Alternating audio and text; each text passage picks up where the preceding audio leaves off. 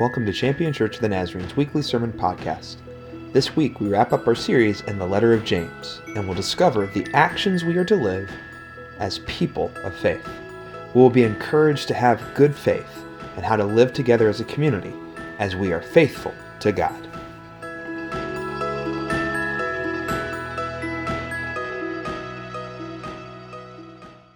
Have any of you heard the term bad faith before? Bad faith, now you might be thinking, oh, of course, you're going to talk about bad faith. It's church. No, not faith in Jesus Christ, not faith in religion. The concept of bad faith is the idea that somebody comes to a circumstance saying that they are there for something, but in reality have different intentions or motives. Coming in bad faith. So an example of this often shows up in business transactions, right? A person comes and says, I'm going to put an offer on the table, knowing that they're not actually going to follow through that offer. They're there in bad faith. What's the reasoning for putting an offer on the table but actually not intending to buy anything? Well, it could be A, it makes them feel good, I don't know. Or most likely it's to drive up the price because another person or competitor is about to try and make the same purchase, right? So this happens in corporate takeovers. This happens in real estate. It happens on the Facebook Marketplace. Is this available? Yes. Can you deliver it to me? No. It says pick up yourself. Read the thing. Stop coming to me in bad faith. No, I'm just joking. If any of you ever sold something on Facebook, you know exactly what I'm talking about. It can be a struggle sometimes. Now, we also see this in politics. I've seen people come to debates saying, yeah, I'm interested in finding out more about this. They're not. In fact, they are entrenched in their own position. They're not there to learn. They're just there to go through the motions. They are there in bad faith. This past week, we experienced it with Vladimir Putin, who said, I'm not going to occupy Ukraine. I think he said it on Wednesday. They invaded on Thursday. That's bad faith. On a more personal level, we can be bad faith actors in our relationships with each other. Have you ever told somebody, yeah, we really need to get together sometime? And you just say it. You're not really intending to get together with them. You're just like, yeah, this is the right thing to say at this moment, but I'm actually not going to try and figure this out. Until the phones or the calendars come out to put the date down. You can't trust people, right? No. Or there's moments, too, where we say, hey, I'm here for you anytime. When they call, you don't pick up. We can act in bad faith with each other. And sadly, bad faith has become a very normal part of how we interact with one another. Because in some realms, like for example in the business realms and even in the political realms, by we I mean as a society, sort of hold those people up as models. Oh, look, they're standing straight. Oh, they're just being staunchy about contracts and all these things. Good for them. We can put those kinds of ways and means of bad faith acting on a pedestal.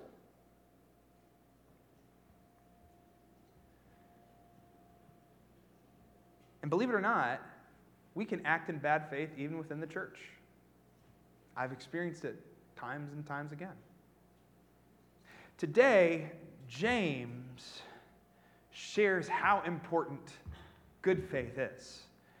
Yes, that's a play on words, but also truly being there in good faith. In fact, a part of our passage will rely on good faith, having honest and open intentions for the life of the church to work.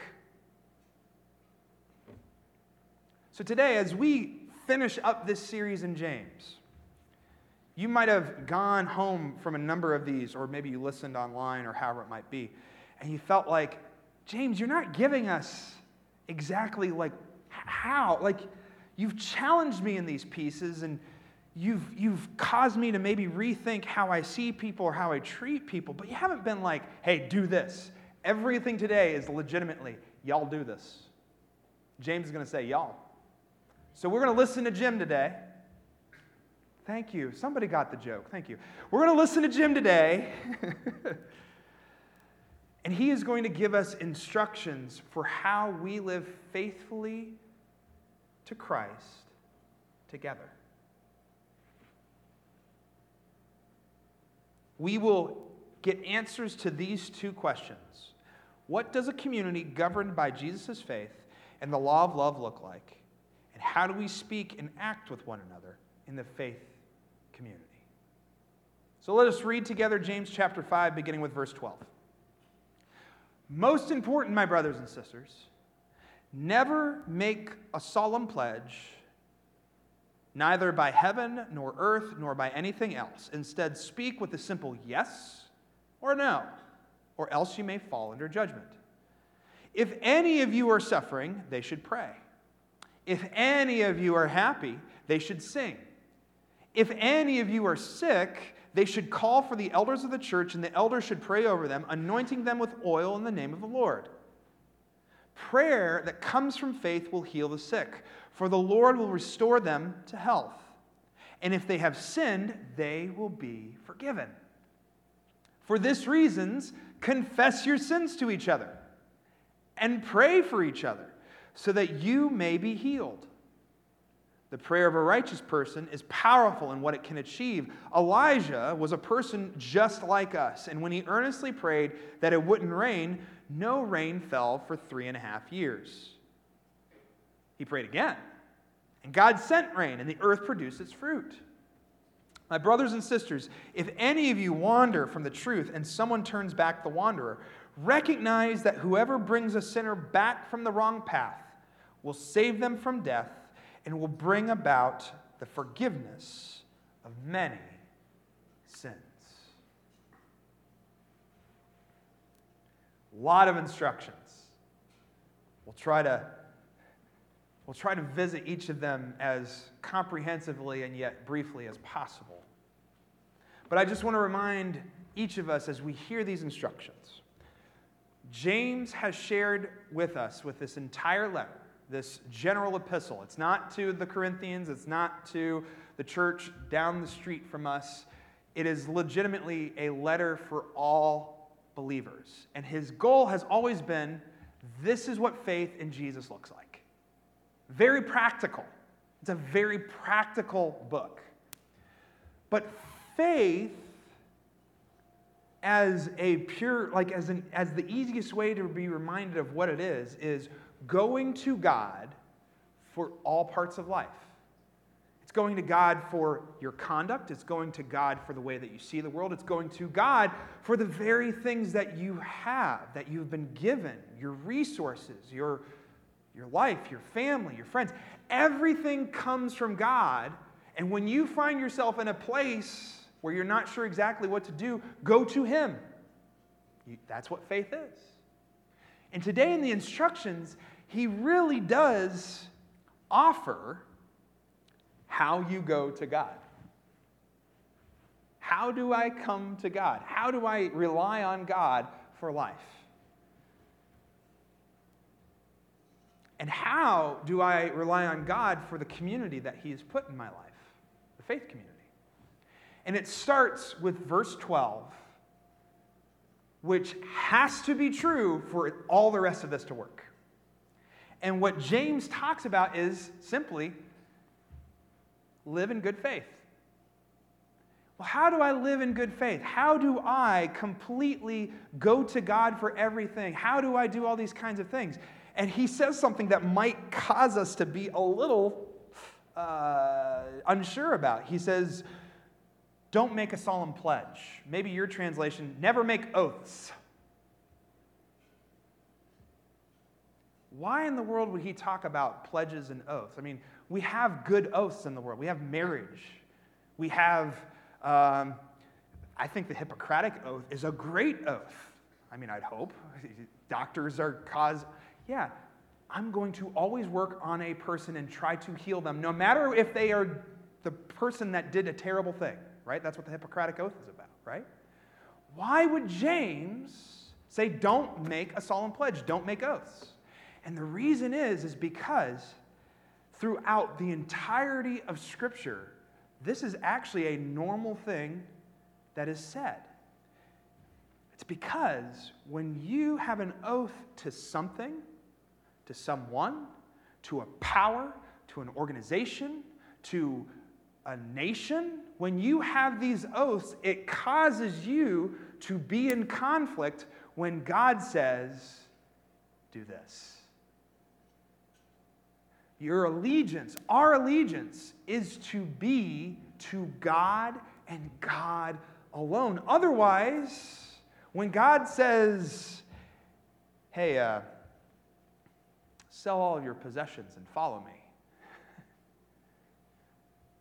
the yes becomes a lot harder because maybe your allegiance has been to making something for yourself, right? Accruing wealth. We can make oaths, we can make commitments to ourselves. Like many of us have plenty of selfish allegiances, but we also have these allegiances within our lives. It's ironic that you guys just became members today.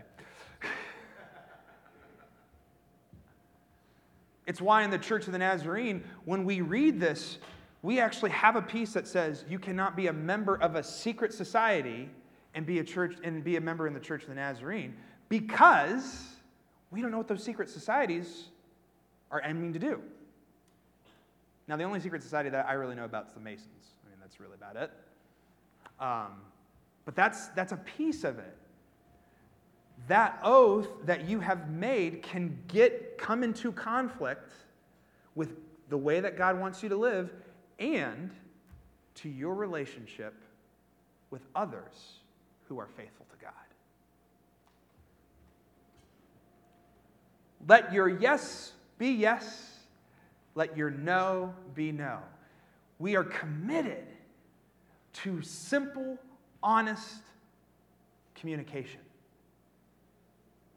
That has to be it. You cannot have motivations outside of being faithful to Christ in the church. Otherwise, it will throw everything else off.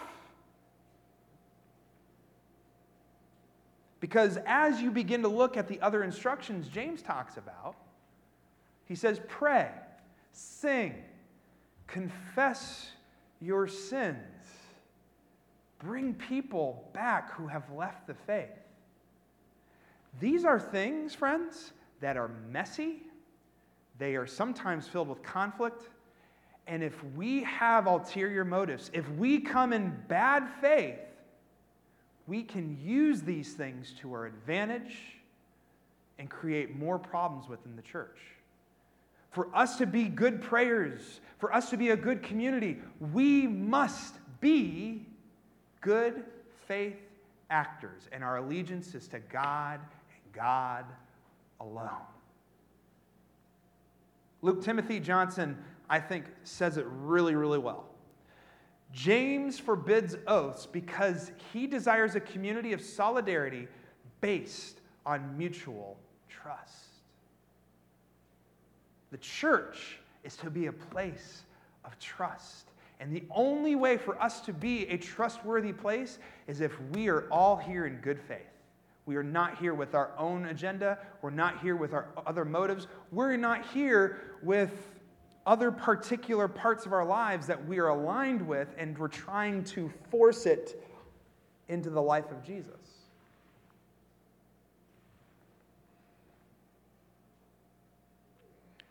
If you have a community of mutual trust, then guess what? These things, these instructions, work out really well, believe it or not.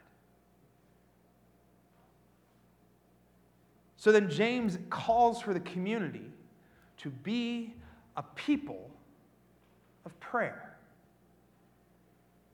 How many of you have ever gotten sick before? How many of you have ever been sinful before? How many of you have ever sinned? Yes, Every hand should be up.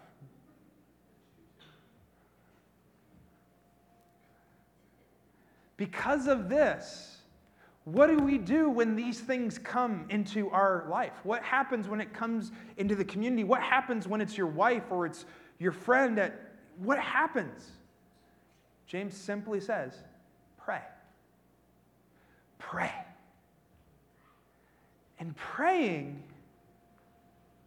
I think we struggle with sometimes because I think we're so used to prayer being, I need to bring this in front of God. And we just rattle off all the stuff that we like, hey, God, help us with this. And then whenever he says no about the one thing, we're like,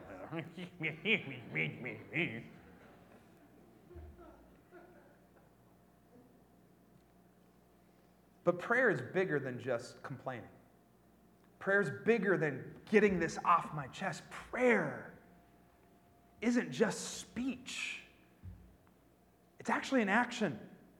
It is the posture that we not only give things to God, but we open ourselves up for what God wants to do through us. We talked about this a little bit yesterday in our discipleship group as we were playing disc golf and getting very muddy. What do you do in moments of war and you say, I'm going to pray for Ukraine? It feels so helpless, does it not? But it's an action. It's an action that has consequences, that has results in ways that we have no idea. So when we pray for peace, we not only pray that people would come to their senses or people would change, but maybe there's a miraculous moment where like, I have done something wrong. This ain't right. And that's not done by us who live in Ohio. That's done by God being in all places. But it's not just the big stuff, it's also the small stuff. When we're angry at somebody, a posture of prayer is often where God meets you. I can't tell you how many times I've been mad at the beginning of a prayer session and at the end, I wasn't anymore. It's a posture that allows God to work within us. Prayer is that active way of faith. You legitimately turn to God for everything.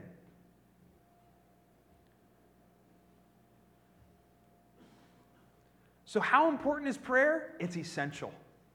For us to live lives of faith, we have to pray. This is why, because prayer is where speech and action come together. It is an action of speech that lets God provide and moves us to live in the ways He provides. There will be times that you will come out of prayer and all of a sudden the West African proverb becomes very, very, very real to you. It's on the next slide, by the way. When you pray, move your feet. But then there's also times that you will come out of prayer and God, you'll just have this peace or this something. Say, maybe I don't need to do something right here. Maybe I don't need to go mess this up. Be still and know that I am God. If prayer only looks like one of those things, I'm telling you, there's a whole other part of prayer that you're missing out on. Prayer isn't just giving everything, it's also receiving from God what He has for you to do and be in every moment. Lastly, prayer isn't just saying what we need. It moves us to do what He calls us to do and be still in moments He moves for us. It shapes us in God's forgiveness, reconciliation, and healing. This is why James explicitly says, somebody's sick, pray for them. God can do something. Hey, have you sinned? Pray. You will receive forgiveness in that prayer. Is somebody else struggling with a circumstance? Pray. Come together and give it to God. And maybe, just maybe, that person that you've been praying for, God will say, hey, you need to go and do something for them.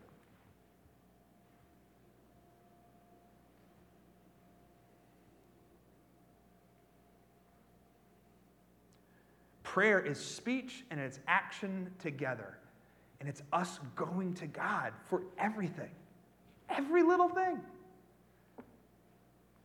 How you buy things. Big transitions in life, like jobs, schools. And yeah, it's sometimes saying, Lord, help me to say the right things to my spouse today. And sometimes it's, Lord, how do I deal with this conflict that I have with my friend or my family member? It's all of it. It's all of it. This is what prayer does. And prayer, friends, works in mysterious ways. In ways that in the moment that you're praying, you're like, this is not going to end well. And then it ends completely different than what you thought it was going to. I, by nature, am a person that says, this isn't going to work. Can't tell you how many times God made it work. And I'm like, thanks, God, I'm happy to be wrong. And we pray in this way because every single one of us deals with sickness. Every single one of us deals with sins. Every single one of us deals with pain and suffering and injustice of this world that's filled with sin and sickness. So we have to pray. Pray individually, pray together, pray for each other. And in the moments that something wonderful happens, like a healing or somebody gives their sin over to God, you know what we do? We sing. We're joyful. We celebrate. We do awesome things that are not productive in the world around us. Anybody ever look at you and say, why do you go to church and you hang out for an hour and you sing and you pray? Like, it seems so unproductive. I got a slow drain in my bathroom. I should be doing that on Sunday mornings, not going to and sitting in the church. And that's the next piece, y'all. The world thinks it as being unproductive. But the reality is that God works through these things that we do as a faith community. It puts us in the right place individually. It brings us together in new relationship. It causes us to give all things to God. And we're thankful for the things that He has done, and we're thankful for the stuff that He did that we might not have liked, but we recognize it was the right thing to do.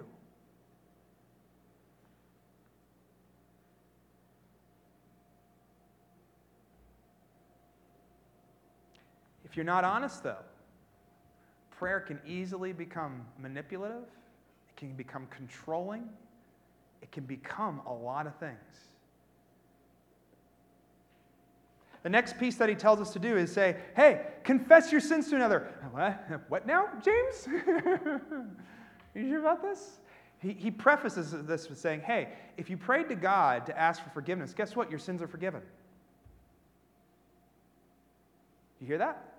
Your sins are forgiven. So confessing your sins to another person, it's not going to do anything to you. You're forgiven. Why don't we confess our sins to each other in the church? You know why? Because bad faith actors exist in our church. Because we have seen people get kicked out of the church for the sins that they confess to somebody. We are running around scared of people in the church because they have their own agendas. They have their own expectations. Maybe we have ulterior motives that we use.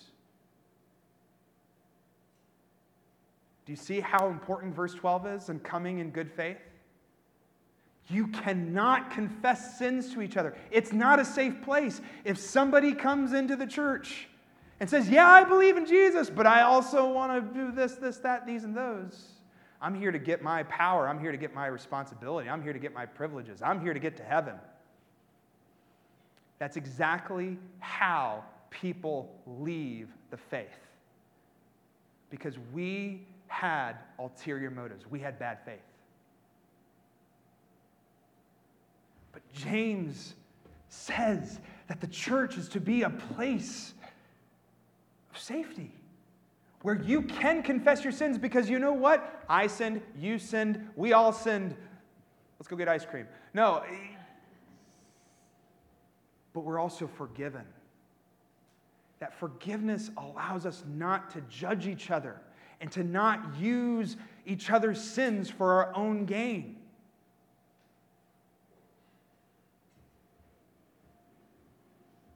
Confession has found its way out of the church because we have not acted in good faith. But here's the deal. Confession is scary, but there's a huge upside to it, and it's this. Sarah McGee says it this way: confession is not always an easy practice, yet the most healing and freeing thing is when we unload the baggage that has been holding us down, and it takes vulnerability to share deeply on both an individual and a corporate level. Confession is what sets us free because none of us can address and properly handle what we do not know. If you have sinned and you ask for forgiveness from God, you might feel a little bit better, but I'm telling you, there's something different about speaking it out to somebody else and saying, I'm going to pray for you and I'm going to be here with you to get out of this temptation, to stop this sin, to lean into it. There's acceptance there. We journey with each other in good faith.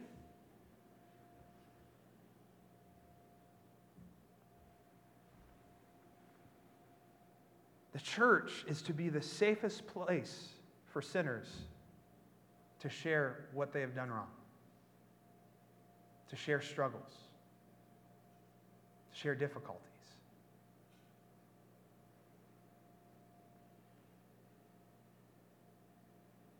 It requires authenticity. It requires vulnerability. It requires humility.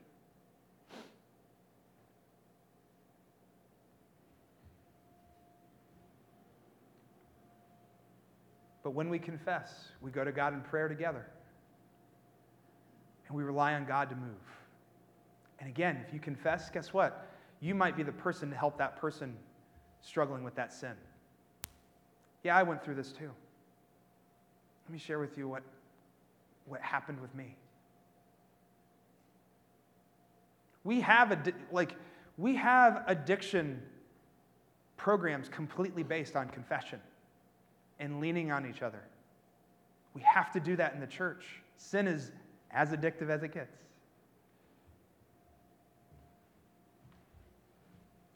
So pray, celebrate the good things, bring about healing in people's lives, confess your sins, and lastly, my final instructions are to you: go get those who wandered away from the faith.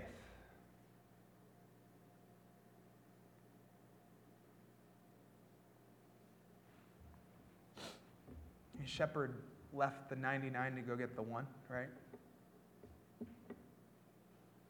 But notice he doesn't say, hey, pastors, it's all on you. Make sure you call those people who haven't been at church in how long? No, this is the church, y'all.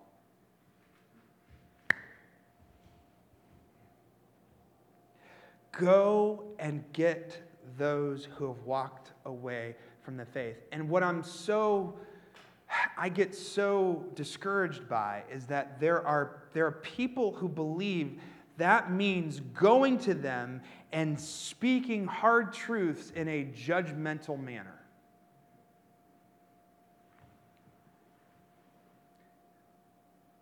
We go and get those who wander because, quite frankly, we could have been one of the reasons why that person left the faith. It's why confession is so important as a Christian. It's why prayer is so important as a Christian. We are to bring grace and love and truth to those who have been wandering. I've been very much frustrated with how many religious people have been demonizing people who are going through deconstruction. If you don't know what deconstruction is, it's just a word for saying, I'm not sure the faith that I was raised up in is actually happening in the church, and I'm not sure if I can be a part of it. That's what deconstruction is. It's having doubts, it's having faith. The church is to be the place where people can figure out their doubts in a safe space with people who love and will pray and journey together. A few months ago, we put names on a board that we've been praying for, particularly people who we know who do not know God. Have you been praying for them? Has God poked you and say, hey, why don't you invite them to church? Because sometimes prayer means that you walk and do what you're praying about. When was the last time that you talked to this person with love and grace and invited them to the faith?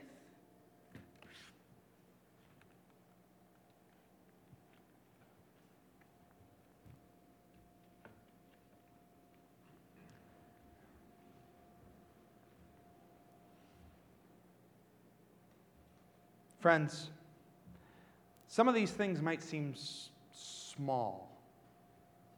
Like some of you might be going like, why doesn't James have like the step-by-step program to solve the issues with the wealth disparities that we've seen? Because he talks about wealth how many times in this book, right? Where's that?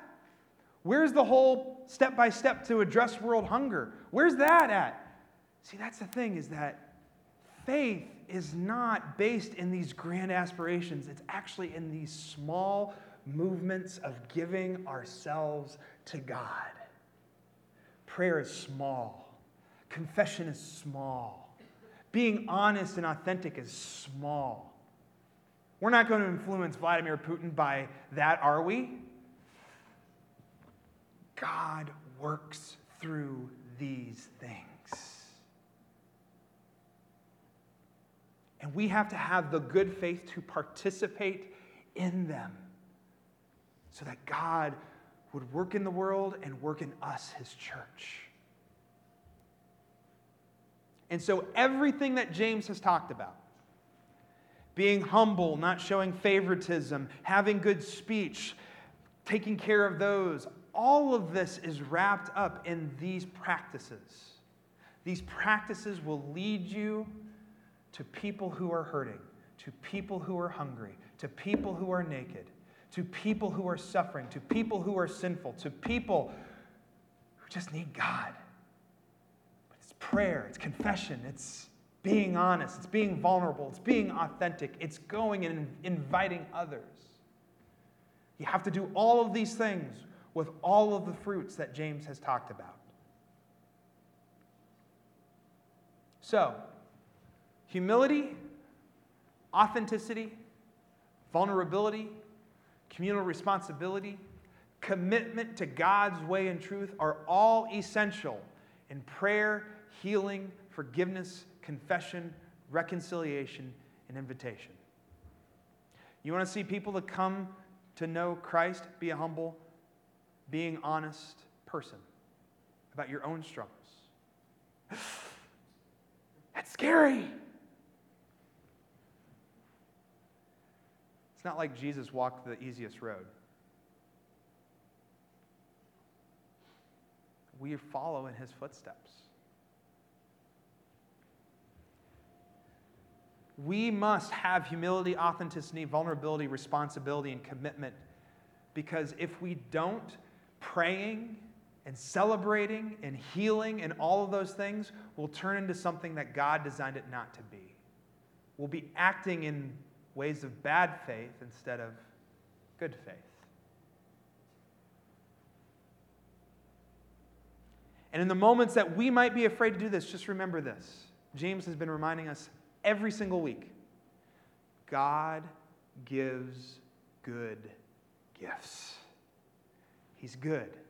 He's not asking you to do this thing by yourself. He's asking you to do it, to trust him to provide in ways that you've never thought about before. That is what faith is. That is what good faith is.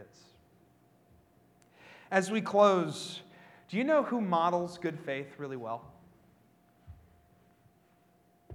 Children. I mean, not teenagers. Teenagers are like here's good and here's bad and here's teen. No, I'm just joking. Just joking around. I love teens. But children, in their innocence, often are models of good faith. You know how I know? My little girl has a little cut on her foot.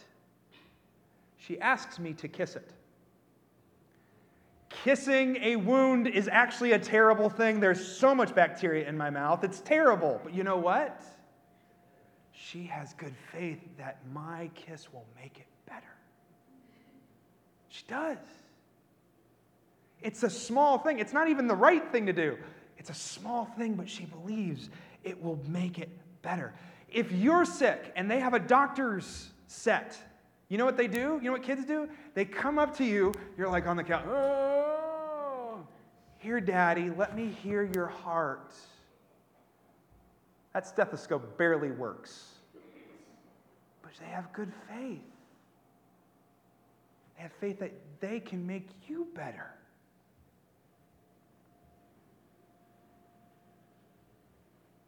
You ever asked a kid to do something? Again, this is before a certain age. I get that. But even my daughter, hey, could you take this into the other room? Just with all grates of pride and joy. Yes, Dad.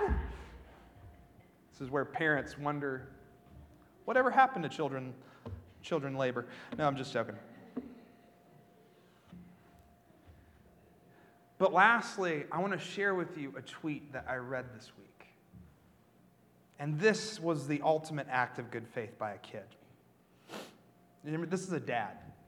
Just some random dad that I don't know, the algorithm pushed it to me. Probably because I've been looking at Ukraine a lot this week. But this is what he said. This morning I prayed with my 5-year-old for peace in the Ukraine. And then he said, I bet they will be so happy when God gives them peace. And I marveled at the simple trust of a child who loves to pray to his heavenly Father. May we foolish, educated adults find that simple faith. I'm going to pray for faith, or I'm going to pray for peace, and it's going to happen to that kid. We feel hopeless sometimes in those moments, but that 5-year-old, peace is coming. God's bringing peace. Obviously, the 5-year-old has no idea about geopolitical tensions and all these other kinds of things, NATO and yada, yada, yada. Doesn't matter. Trusts God to move in a way to bring peace. That's good faith, y'all. May we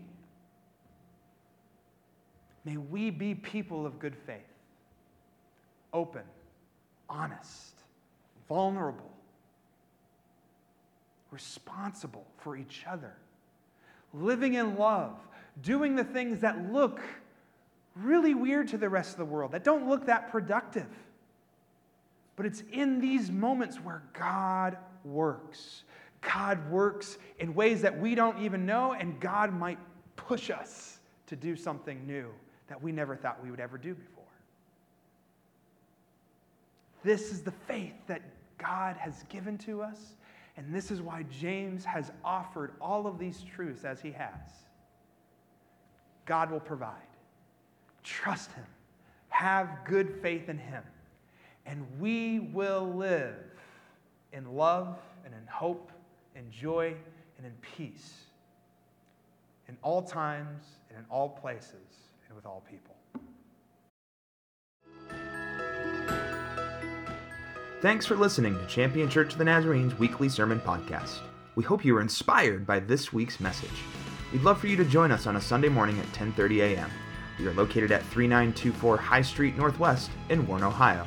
You can also join us on Facebook Live. For more information about our ministries, or if you'd like to contribute to our ministries online, visit us at championnaz.org.